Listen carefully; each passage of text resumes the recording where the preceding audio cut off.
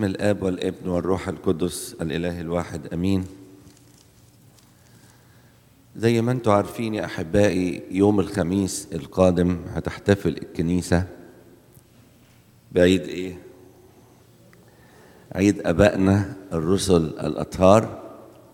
هو تذكار شهادة القديس بطرس والقديس بولس. عشان كده الكنيسة تعودت ده يوم يوافق 5 أبيب يوم الخميس، اتعودت ان هي الأحد الأول دايما من شهر أبيب تكلمنا عن تعيين الرب لإيه 70 آخرين من الآباء الرسل. والحقيقة بسرعة هنمر كده مع بعض. اللي ياخد باله ان قبل كده ذكر ان السيد المسيح اختار 12 تلميذ او رسول، وقال لهم تروحوا بس لخراب بيت اسرائيل الضالة في اليهودية، اما مدينة للسامرة او اي مدينة للامم لا تدخلوها.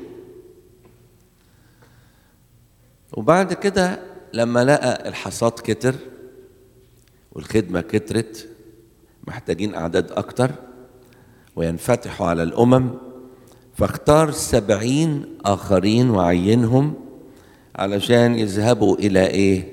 إلى كل مدينة وكل قرية هو سوف يذهب لكيما يبشر فيها.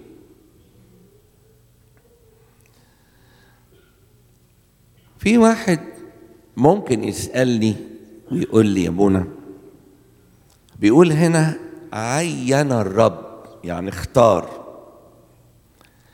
طبعا دي بتنطبق على اختيار الخدام الآباء الكهنة الكهنوت، انه بيبقى بعمل إلهي واختيار سماوي. انما عاوز اقول لك حاجة، في ناس بتسأل كتير، طول ما هو لو عاوز يختارني عموما ان انا ابقى ابن ليه ويدعو اسم عليا، هو كان اختارني. طب انا عاوز اسألك، هو بيختار على اساس ايه؟ ما هو لازم يكون في مواصفات في الشخص اللي هيختاره عشان يدعو اسمه عليه. انه انسان عنده استعداد من جوه ان يسمع كلمة ربنا، عنده استعداد ان ينفذها، عنده استعداد ان يسلك باستقامة. هقول لكم زي ايه بالظبط. اما يكون مدرس في فصل وعنده 50 60 او اقل او اكتر من الاولاد اللي بيدرسوا، ويجي بعد اسبوع يقول فلان ده هيتفوق، فلان ده نص نص، فلان ده ممكن مش هيعدي السنه دي. هل هو لما حكم كده هو تدخل في تصرفاتهم؟ هو ما تدخلش في مستقبلهم، انما هو ايه؟ بسبب سلوكيات الانسان اللي بانت قدامه حكم على ده ان يبقى انسان متفوق، وده هيبقى نص النص، وده هيبقى ايه؟ انسان مش هيعدي في الامتحان. واخدين بالكم؟ فيبقى اختيار وتعيين ربنا ليا بيبقى برضو نتيجة استعدادي انا من جوه لقبول كلمة ربنا وتنفيذها. القديس لوقا الوحيد من التلاميذ او اللي كتبوا الاناجيل اللي ذكر تعيين 70 رسول. لان انتوا عارفين ان لوقا، انا بقول لكم بعض الحاجات اللي ممكن نسال فيها. لوقا بعت انجيله لمين؟ حد عارف؟ متى بعت انجيله لليهود، ومرقس بعت انجيله لمين؟ للرومان. طب ولوقا بعت انجيله للامم.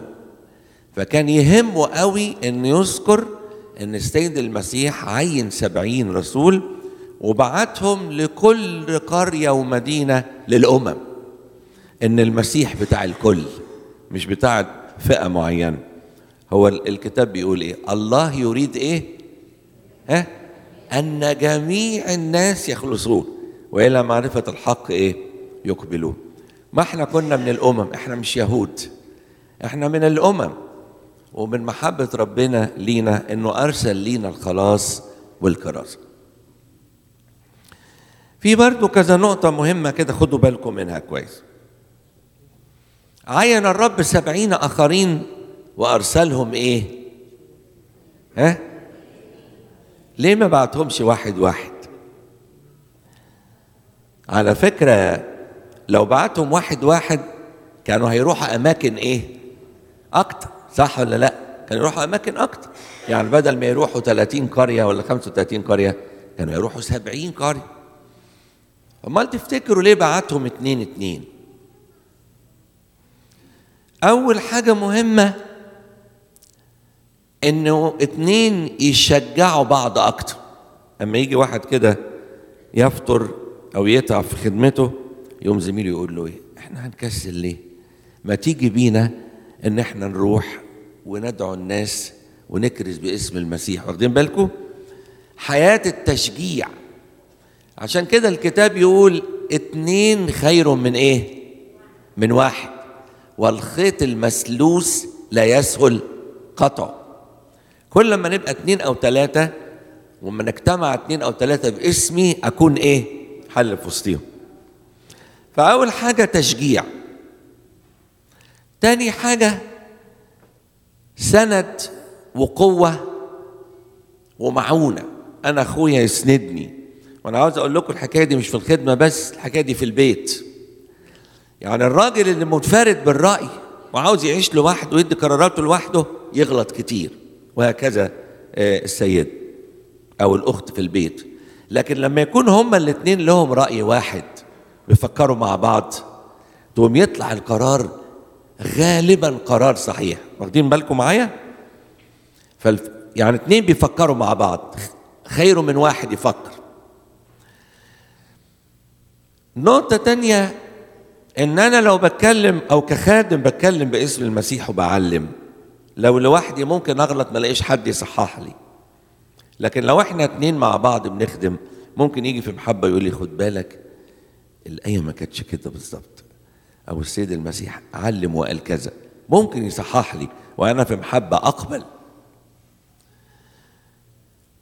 نقطة مهمة جدا ان لما يبقوا 2 ده دليل المحبة، صح ولا مش صح؟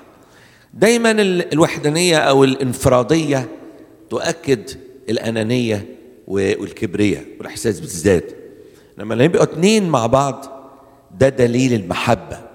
وبقول برضو هكذا الزوجين في البيت، ودي نقطة مهمة، لما يبقى لهم هما الاتنين فكر واحد يبقى البيت فيه سلام، يبقى البيت فيه عمار، يبقى البيت فيه محبة. عشان كده كان السيد المسيح بيصر ان هو يرسلهم 2 2. ولو انتوا قاعدين دلوقتي فكروا كده معايا، مش في امثلة في الكتاب المقدس؟ كان بولس ومين؟ بولس وبرنابا، وبعد شوية بقى بولس ومين؟ بولس وسيلة، يوحنا وبطرس، وهكذا الثنائيات. كان ربنا كتير يبعتهم 2 2 علشان يسندوا بعض، يشجعوا بعض، يقووا بعض، يصححوا البعض لو في تعليم مش صح، يظهروا قدام كل الناس ان هم روح واحد او محبة واحد. نقطة ناس كتير بتسأل فيها، يقول ها أنا أرسلكم كإيه؟ كحملان وسط ذئاب. يا رب ده ديب واحد ممكن يعمل إيه في القطيع الحملان كله؟ يبهدله. تقوم أنت يا رب تقول ها أنا أرسلكم كحملان وسط ذئاب. ده الواقع، مش ده الواقع ولا مش ده الواقع؟ وزي ما يقول السيد المسيح أنا قد سبقت وأخبرتكم. مش لما واحد يمشي في طريق ربنا ويتعرض لآلام وضيقات ومشاكل يقوم يقول له يا رب طريقك صعب قوي، ما كنتش أعرف كده. يقول له لا، أنا قلت لك من البداية إن أنتوا حملان وسط إيه؟ يعني هيضطهدوكم وهيتعبوكم ويتكلموا عليكم وما يحبكوش. ده 1000 مرة إن كانوا قد فعلوا بي أنا العود الرطب فكم يفعلون إيه بكم أنتم. ما تستغربش لما تلاقي العالم مش بيحبك. ما تستغربش لما تحس إن في واحد بيعمل مكيدة فيك ويدبر أمر يضايقك. امر عادي خالص. انت حمل في وسط ايه؟ في وسط ذئاب. بس عاوز اطمنك والحق نفسي بسرعه واقول لك اوعى في يوم من الايام تتخيل ان المسيح هيسيبك كده لوحدك وسط الذئاب. لكن انت لك رساله كحمل. خدوا بالكم، انت كانسان مسيحي لك رساله في وسط ذئاب هذا العالم. تقول لي ايه الرساله؟ اقول لك شوف صفات الحمل ايه.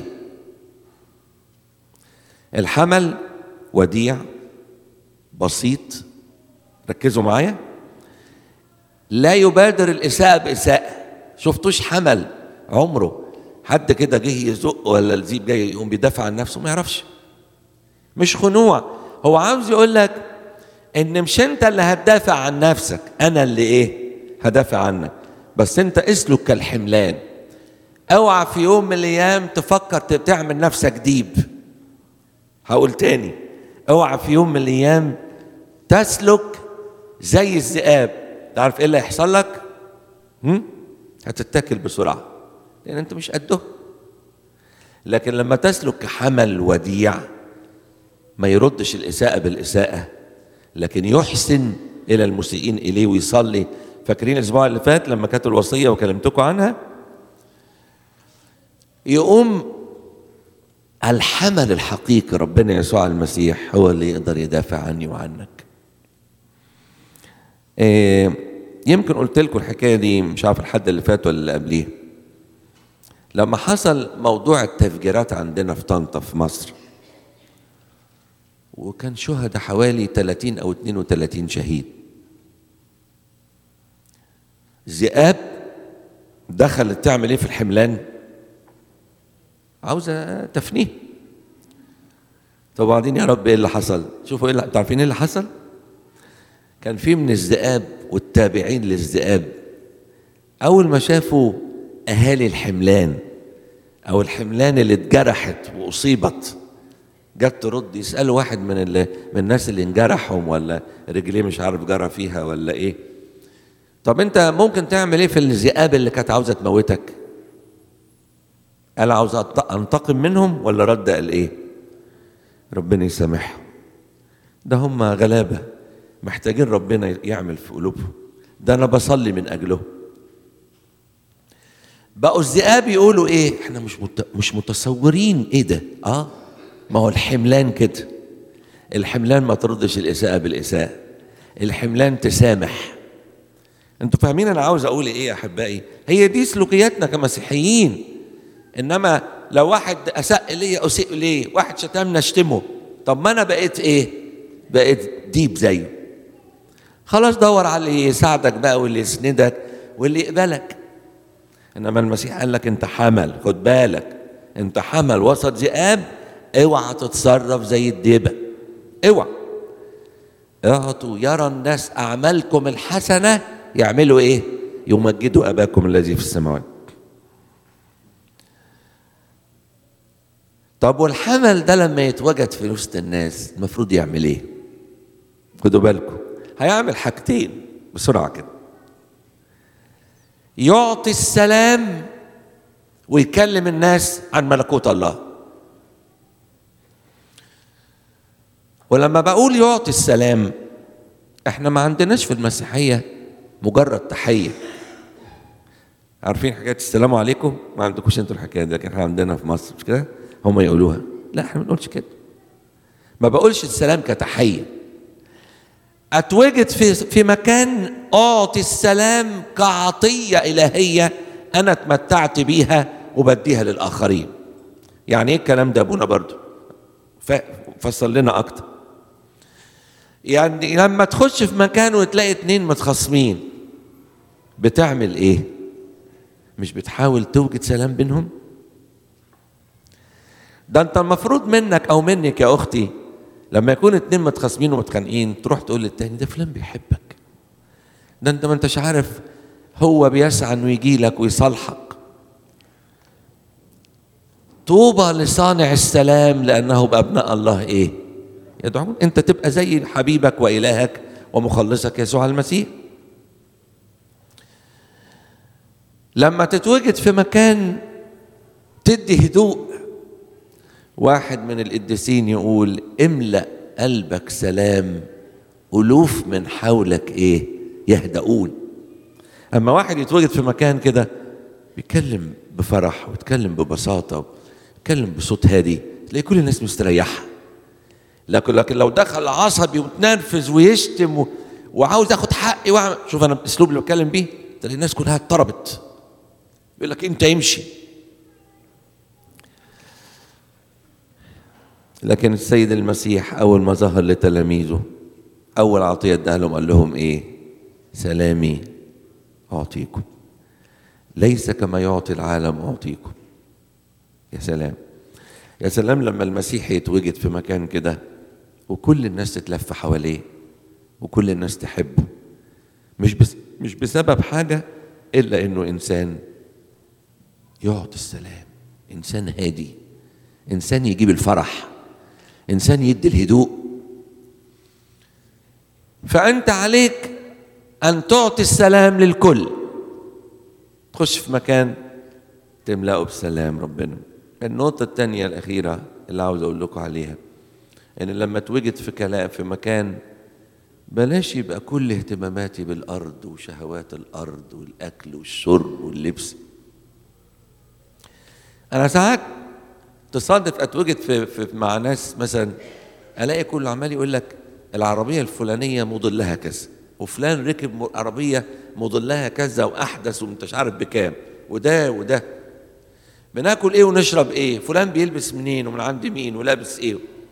يا حبيبي الكتاب بيقول، حد يفكرني كده بآية بنقولها يمكن في الحد الأول من الصوم الكبير، اطلبوا أولا إيه وهذه كلها إيه.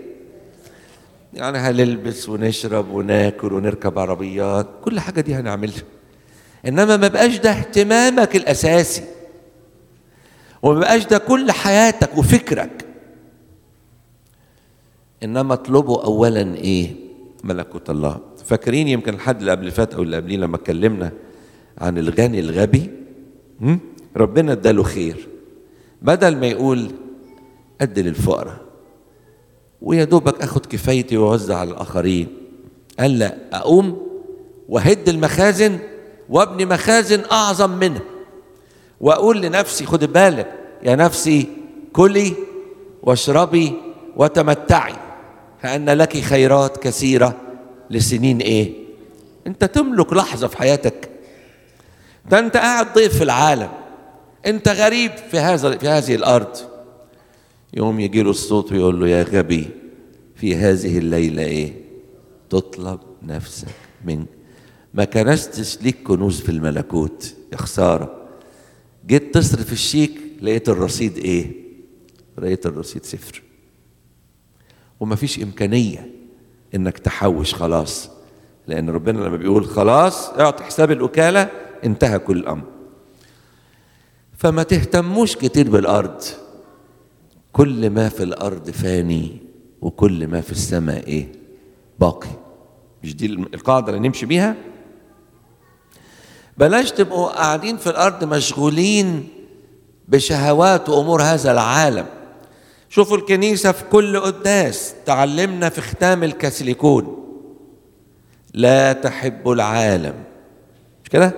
ولا الأشياء التي في العالم، لأن العالم يمضي وشهوته، أما الذي يصنع إرادة الله يثبت إيه؟ إلى الأبد. شفتوا؟ أنا بكرر أقول عشان ما حدش يقول لي أو يفكر يقول يعني أبونا مش هناكل ولا نشرب ولا نلبس ولا نركب عربيات. لا يا حبيبي، اعمل كل اللي أنت بتقول عليه ده واركب أحسن عربية طالما أنت قادر ربنا مديك. إنما بقول ما يبقاش اهتمامك من جوه هو ده نمرة واحد. لا، في لحظة هنترك الأرض دي بكل ما عليه ونروح السماء، ولازم يكون لنا رصيد. فالحاجتين اللي ربنا طلبهم مني النهارده مش كخادم بس، كإنسان مسيحي حقيقي، إنه لما أتقابل مع حد أعطيه السلام كعطية ونعمة أنا اتمتعت بيها بديها له. والحاجة التانية أتكلم كتير عن ملكوت الرب، نفسي كده تقعدوا تبقى الجلسات بتاعتكم زي جلسة العذراء مع اليصابات، فاكرينها؟ بنسميه لقاء العظماء. الست العذراء قعدت تقول تعظم نفس الرب، واليصابات قاعدة تقول لها من أين لي هذا أن تأتي أم ربي إلي؟ اتضاع وصلوات وتسابيح. بلاش نقعد كده باهتماماتنا واحنا قاعدين مع بعض كلها أرضية، ونرجع في الآخر نلاقي، هقول تاني وأكرر، نلاقي الرصيد بتاعنا في السماء إيه؟ يا قليل يا إيه؟ يا مفيش، وساعتها مش هنقدر نعمل حاجة. ربنا يبارك على هذه الكلمات ويدينا نعمة إن احنا نعيش بروح الحب زي ما قلت لكم في البداية، بالتعاون، بالفكر الواحد، نعيش كحملان وسط ذئاب، لنا صفات الحمل الوديع الهادي الذي لا يسيء واللي يحتمل الأذية وربنا يدافع عنه. نعطي السلام كعطية لكل الناس، نكلم الناس كتير عن ملكوت السماء. لإلهنا المجد الدائم.